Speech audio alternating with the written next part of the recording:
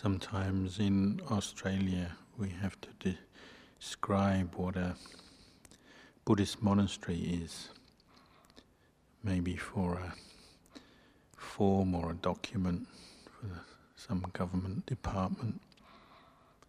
So sometimes they describe it as a place for the study and practice of meditation.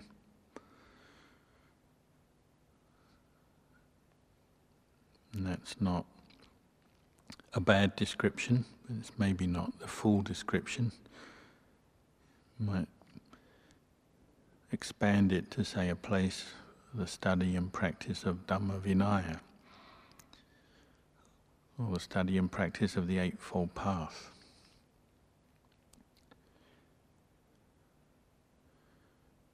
The Buddha always praised those who are willing to learn, to gain knowledge. When describing humans, and particularly men, he said, men tend to, as they get older, they get larger, they bulk up. But the man who's not interested in learning bulks up, but his mind doesn't change. Just like an ox gets fatter with age, but remains ignorant of the Four Noble Truths.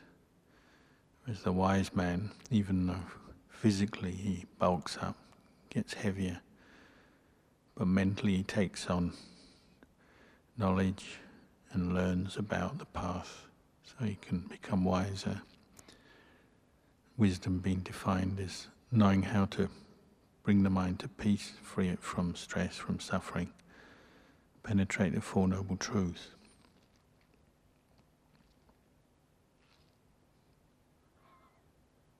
In forest monasteries, even though we have many books and other educational requisites, the emphasis that we've received from our teachers, the emphasis is on a particular kind of inner learning, not just accumulating knowledge of the Dhamma in a superficial way by reading, listening, watching things, talking, but using that as a foundation, then turning to develop the inner knowledge, that knowledge which will really bring the mind to peace and clarity, clear knowledge and vision of the way things are, which leads to a freeing the mind from its craving, attachment, ignorance, that cycle of ignorance conditioning the making of karma, experiencing the fruits of karma, which condition more ignorance, cycle of samsara, which we're all stuck in. We're gaining the knowledge that helps us to free ourselves from that cycle. And so this is an inner knowledge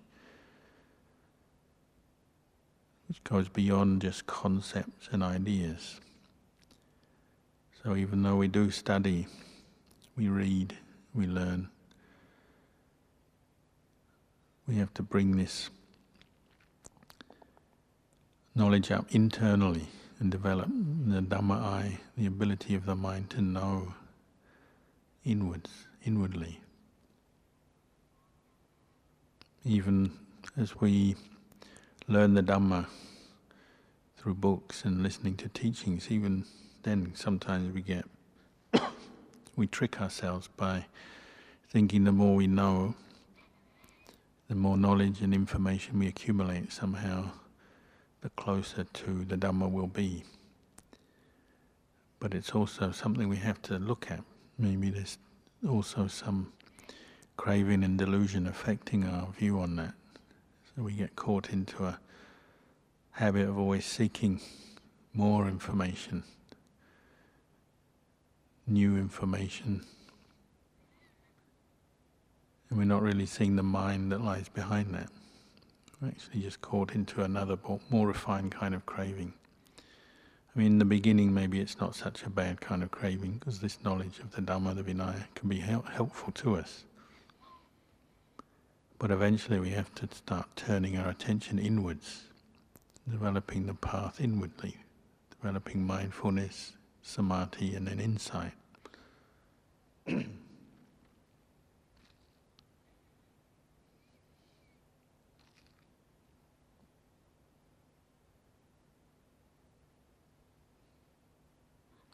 In the forest monasteries, we learn, particularly in the beginning, we learn through the presence of other Sangha members, and particularly through a teacher. We have an Acharya. This is the way Ajahn Man taught, the way Ajahn Chah taught, Ajahn Anan. And you find this model throughout the forest monasteries. That's because not only are we picking up information from the teacher, but we're also gaining through example and through the Sangha as a whole.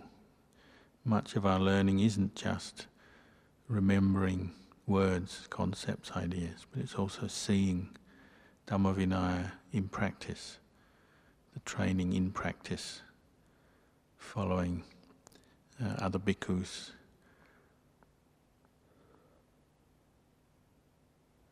This is the way the practice of meditation, kammatthana, the practice of the Vinaya is handed down from generation to generation.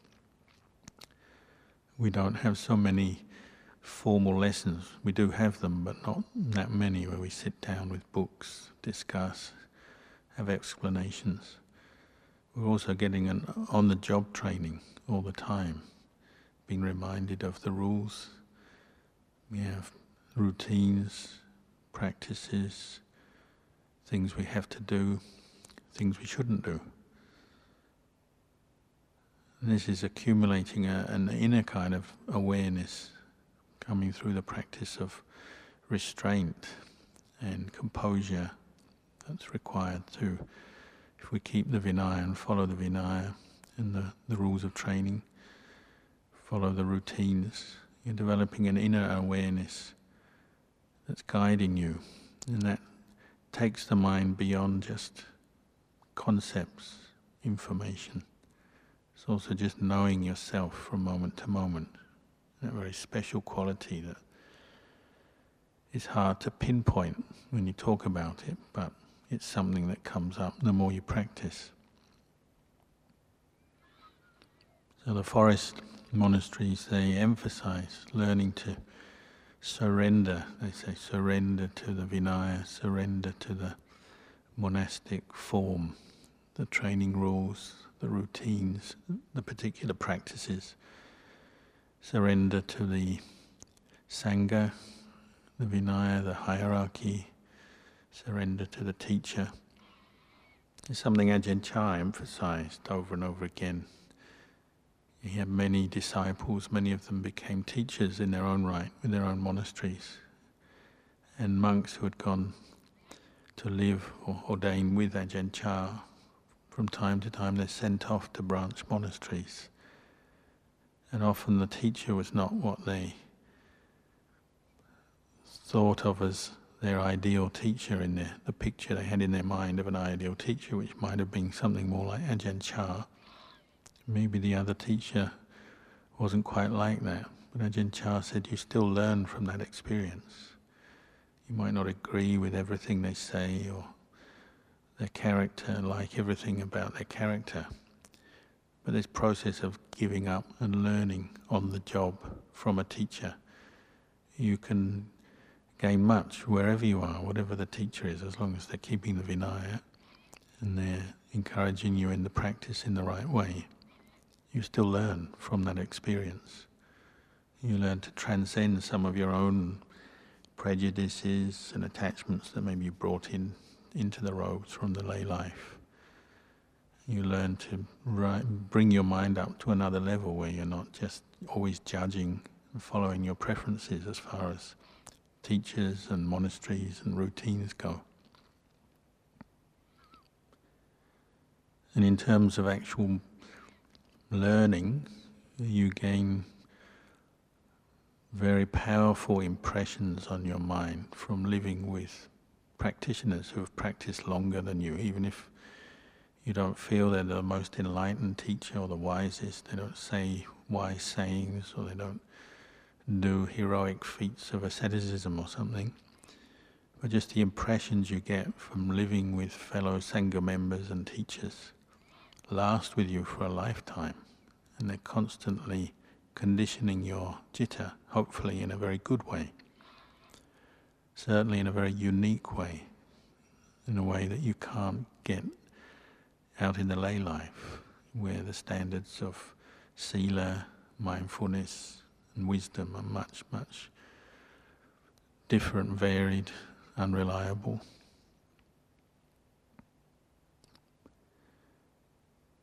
So we're learning in this practice, and not just book learning, but learning from our daily experience in the monastery, from the environment, the atmosphere, the people around us.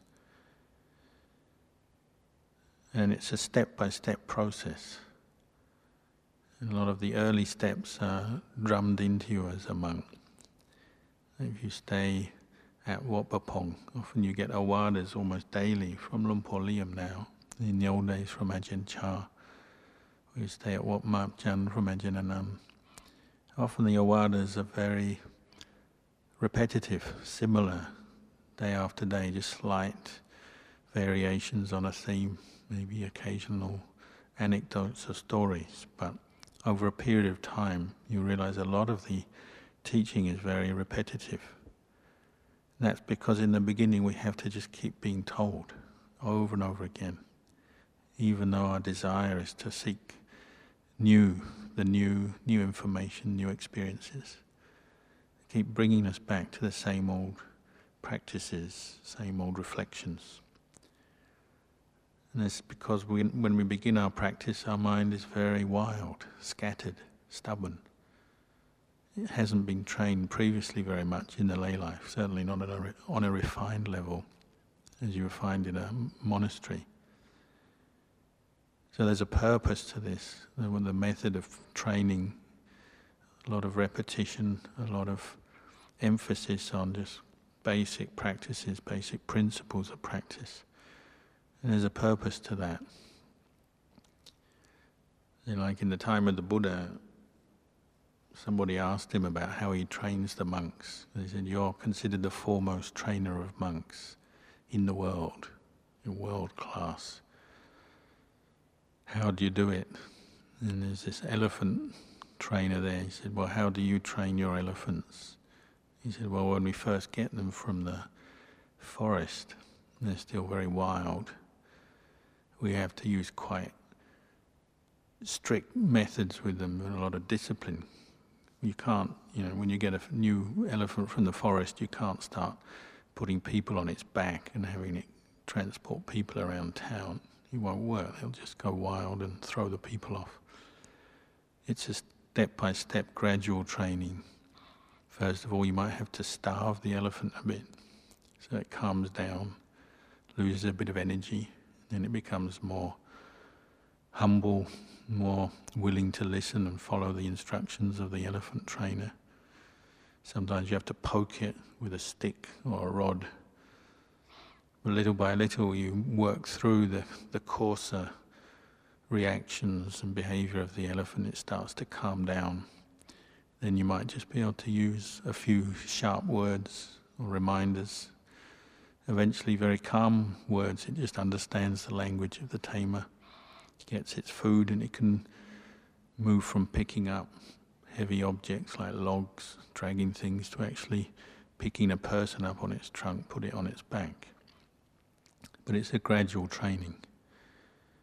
And the Buddha said, "What do you do with an elephant that can't be trained? Do you have any?" He said, "Yeah, sometimes they're so wild, so stubborn, we can't train them. We just take them away and kill them.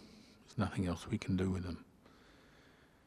And the Buddha said, "Yeah, I also sometimes kill the monks," meaning he also trains them in a gradual way, training them in the Vinaya rules, the practice of mindfulness, meditation.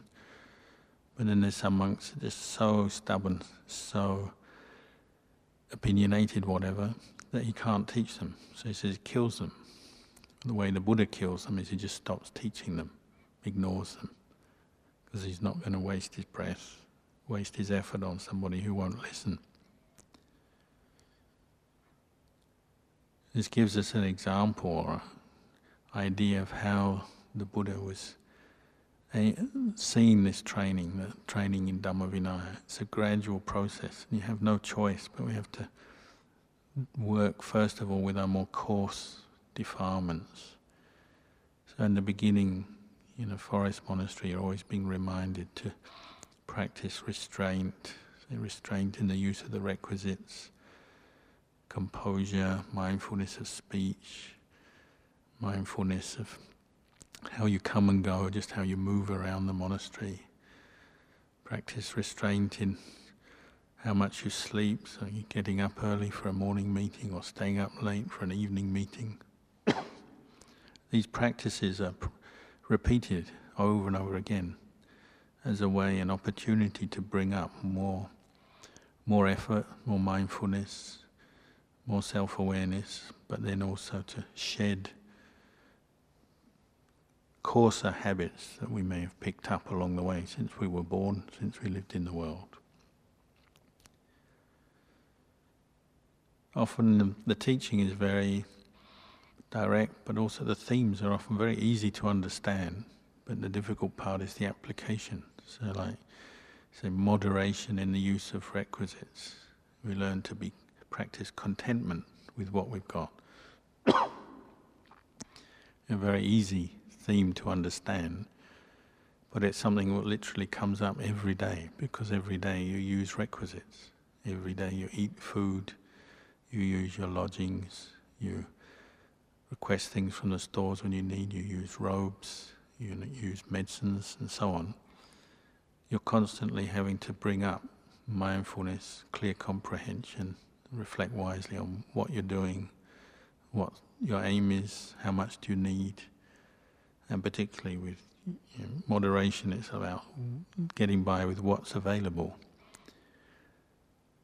And you look at what the danger is of immoderate behavior, unrestrained behavior in the use of requisites. So if you eat too much, what happens? When you feel sluggish, you become lazy, you want to sleep, you can't sit meditation so easily because your stomach is too full. Maybe that lasts for many hours, that feeling. If you, same with, say, what we call medicinal requisites, often it just means your evening drink, sugar drinks, caffeine and so on. If you're not practicing moderation, often takes over the mind, so we drink too much, take in too much sugar, too much caffeine. We get obsessed with brands, tastes and so on. And again, takes the mind away from the practice of mindfulness, from the meditation. Maybe it makes us hard to look after as well. As you use the requisites, we always have to reflect, where do they come from? They come from the laity. If we become too rigid in our needs, and then it can become a burden, put pressure onto the laity, have to find this, find that for us. So Ajahn Chah, over and over again, he'd emphasize learning to be content with little, fewness of wishes, get by with what's available, so that the mind is just easy and not obsessed, not caught up with always seeking more, seeking just what you want according to your own set of ideals, but being easy to be able to live easily within the monastic form and within what's available. Not just when you're in this monastery, say, but when you travel, wherever you go, you learn to be at ease, get by with what's coming your way without having to bother people, be a burden on people. That's a reflection that you bring up every day, over and over again.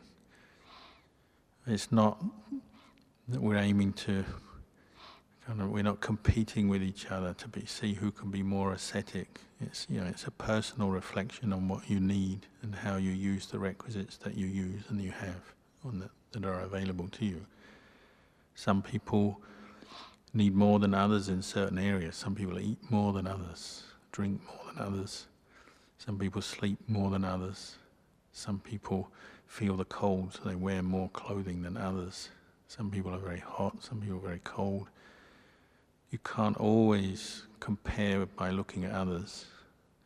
You get a small amount of knowledge that way by looking at others, but then you have to look at your own experience and see how you relate to the requisites you use.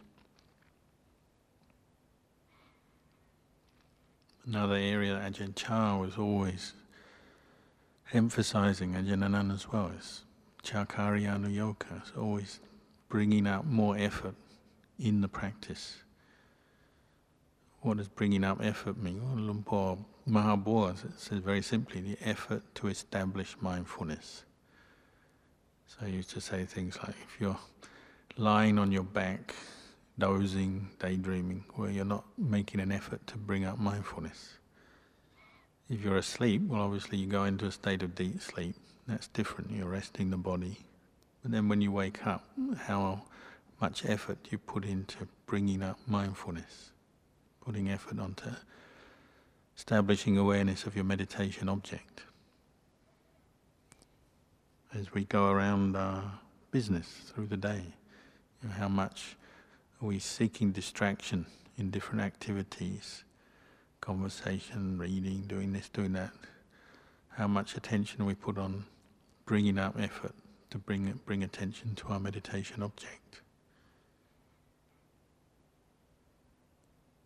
Again, it's a basic practice, so part of the mind resists, doesn't want to be told, or get up early in the morning, stay up late, sit when they sit, walk when they walk, work when they work. Part of the mind doesn't like that.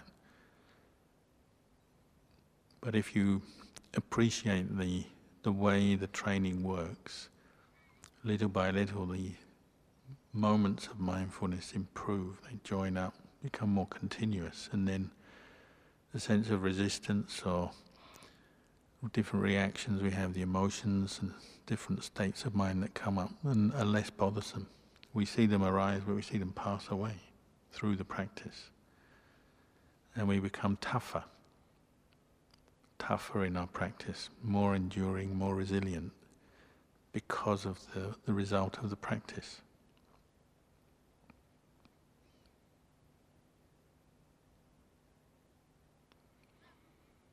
Another area he emphasized over and over again is the practice of sense restraint, indriya samvara.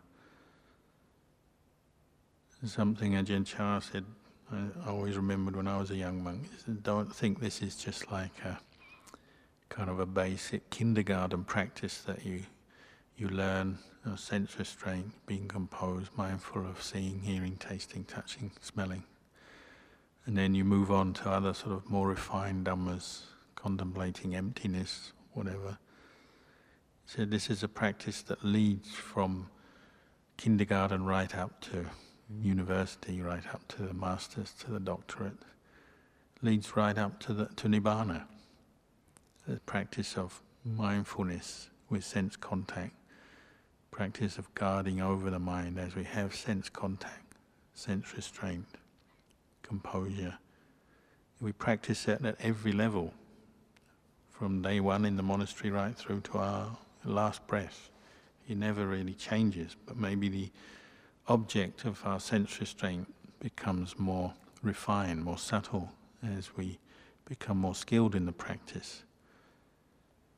But it's never a practice that we leave behind or drop or think, oh, that's a basic one, I don't need to do that anymore. Because it will come back and bite us. Whether you've been a monk a few days, a few months, or 20 or 30 years, if you're unrestrained in your senses, well, it will bring up kilesa. If you're looking with lust, looking with aversion, hearing with lust, hearing with aversion, tasting, smelling, touching, or just caught into mental states, daydreams, fantasies, If you're not restrained, you're not guarding over your mind, well, kilesa arises, and kilesa brings suffering. If you keep contemplating this, gradually you become fed up with suffering.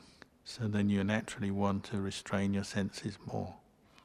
You can't be bothered looking at things that stir up strong passions and emotions, or indulging in them. This gives the mind a certain peace, a certain seclusion inside. Then the mind can start to contemplate, go around down to the roots of why it is our sense contact does stir up kilesa. You start to contemplate anicca dukkha anatta in experience. You're seeing whatever the sense contact, pleasant, unpleasant, it arises, passes away.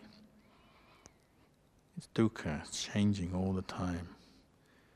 And these are just conditions of mind. There's no one who owns them. There's no self, any substantial self in there. It's just conditions, rising, passing away.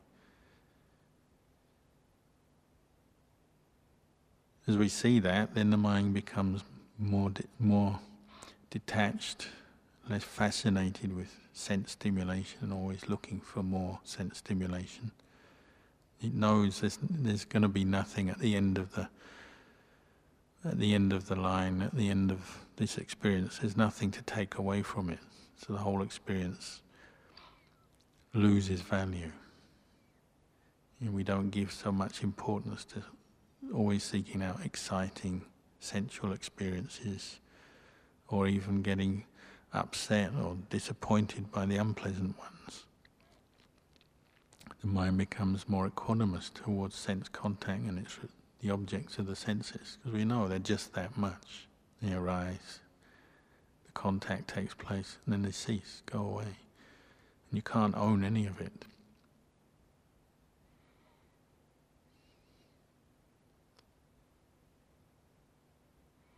In the beginning, it's a more basic practice. Sense restraint is maybe just learning to look away when you want to look, learning to guard the desire to eat or indulge more when you're faced with nice food or nice drinks, and so on. The way you walk, the way you sit, the way you talk. One who's restrained, doesn't run around wildly or talk in an excited way wildly, or guffaw when they laugh. You might chuckle or smile, but don't indulge in extreme moods. In the beginning, it's just a sort of a basic practice like that, but the more you practice it, then you become more refined in your practice of sense restraint. And just little mood changes you pick up. Other people's mood changes you pick up. You see someone, something happens, they fall into a bad mood, you just watch. And then you see, their mood passes, or maybe you're looking at yourself and you fall into a bad mood, but then you watch as it gradually lifts. The mind returns to a sense of normality. Ajahn Chah said your aim really with the practice of sense restraint, whether it's on the coarse level or the more refined level, is just developing a sense of normality of mind. It feels normal, feels at ease, feels normal. When we lose our restraint, it becomes abnormal, unnatural. We get excited, we get high with stimulation, with pleasure, with pleasant objects. We become down, disappointed, depressed, angry, with unpleasant sense contact, sense objects. With sense restraint, we're maintaining that sense of evenness of mind, the normality of the mind, whatever's going on. Whatever the experience around us, we encounter pleasant experiences or unpleasant experiences, the mind remains normal because of the practice of sense restraint. So it has a liberating force on the mind. By the standards of the world, it's boring. People practicing sense restraint, not following their moods, their desires, sounds boring, sounds limited, sounds like not what you want. But if you start to taste a mind that is just in a normal state, peaceful, at ease in the present moment, no regrets, no great yearnings, hankering after things, wanting this, wanting that, but just feeling very normal, you start to appreciate that feeling of normality more and more. You become mindful of it. You become mindful of the mind that is feeling normal as a result of guarding the senses. And then you obviously become aware when it's not normal, when it becomes excitable, scattered, distracted, averse, angry, depressed, whatever.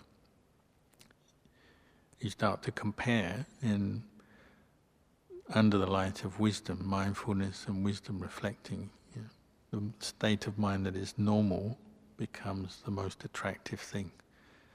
All the other movements and moods that the mind throws up are less attractive because they're intoxicating, they're deluding, and they lead to suffering. So quite naturally the mind starts to throw them out, give them up, abandon them. As sense restraint becomes more refined, the sense of mindfulness guarding over the mind becomes more continuous, more refined, then it's not such a big effort to let go of kilesa. Sure, there's still kilesa there, still arising, and the causes and conditions for kilesa to arise are still there. Sense of self may be there, but it's becoming more subtle. And the more coarse kilesas, it's just natural to let them go. You don't want lust in the mind. You don't want anger. So if it arises, you quickly want to just let it go. And the mind itself will just let go through the presence of mindfulness, wisdom, reflecting correctly, correcting wisely, reflecting wisely on the experience.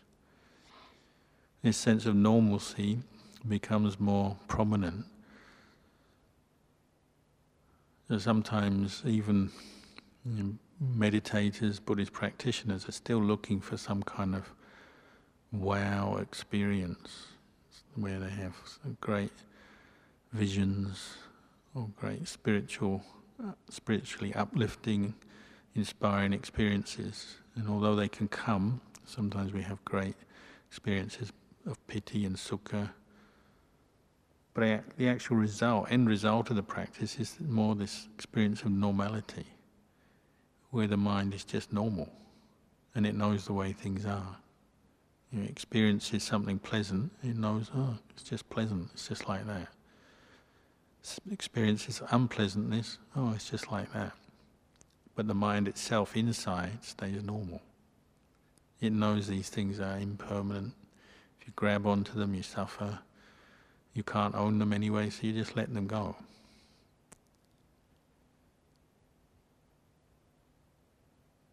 So many people said, living with teachers like Ajahn, many of the other forest masters, it's not actually that they're doing kind of amazing things or saying amazing things all the time. It's more this sense of constancy, normality. You might say sometimes you're down to earth, you're very grounded, wise people, and just normal.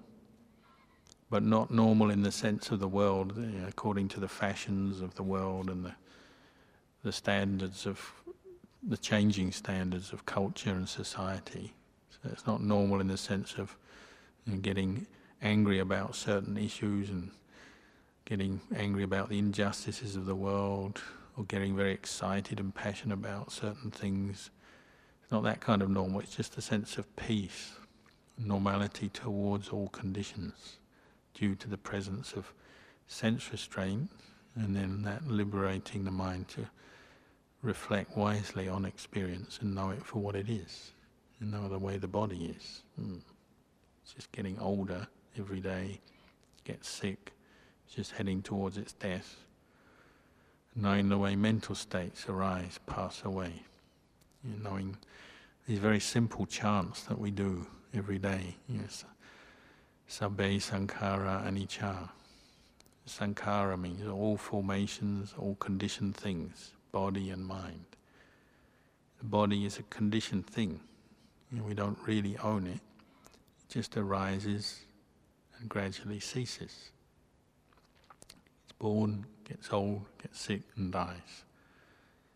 Mental states, mental formations, moods, ideas, thoughts, They arise and they cease. What arises, what ceases is dukkha. If you grab onto it, it's just dukkha, and it causes suffering, chasing after things that don't last, holding on to them, identifying with them. And we can't own any of it, can't have any of it. So the mind of the Arya, and they see these Dhamma teachings just quite naturally, quite normally. It's quite normal for them just to see impermanence. It arises, passes away. So there's no suffering in the mind. The mind is peaceful. It's not necessarily that they're having some great spiritual experience, or going off into a trance, or floating away into the clouds or something. And when unenlightened people describe it, they like to do it like that. It's how the way we write stories, make movies and so on. But maybe it's just, they're just knowing things that arise, things pass. Very ordinary, simple truths, but knowing them all the time. The mind is no longer deluded, caught out by things. Obviously it does bring its result. The mind becomes light, happy in itself, separated from the suffering of the world, suffering of the body, suffering of mental states. So if you could describe it, maybe there are some special attributes you could describe, those kind of experiences of the Aryas. But the overwhelming kind of message you get from the suttas, or just talking to these teachers, is just very normal. And it's just the way things are. In Thai we say tammada, ordinary. Just knowing, it's the way it is. There's nothing more you can add on to it. You can't dress it up, make the truth some other way. The truth is just the truth. Even the Buddha said, the truth, the Dhamma, is the Dhamma. Whether a Buddha arises in the world or doesn't arise, the truth is the truth. It's whether human beings are willing to practice and look and investigate and bring their minds to realize and see the truth or not.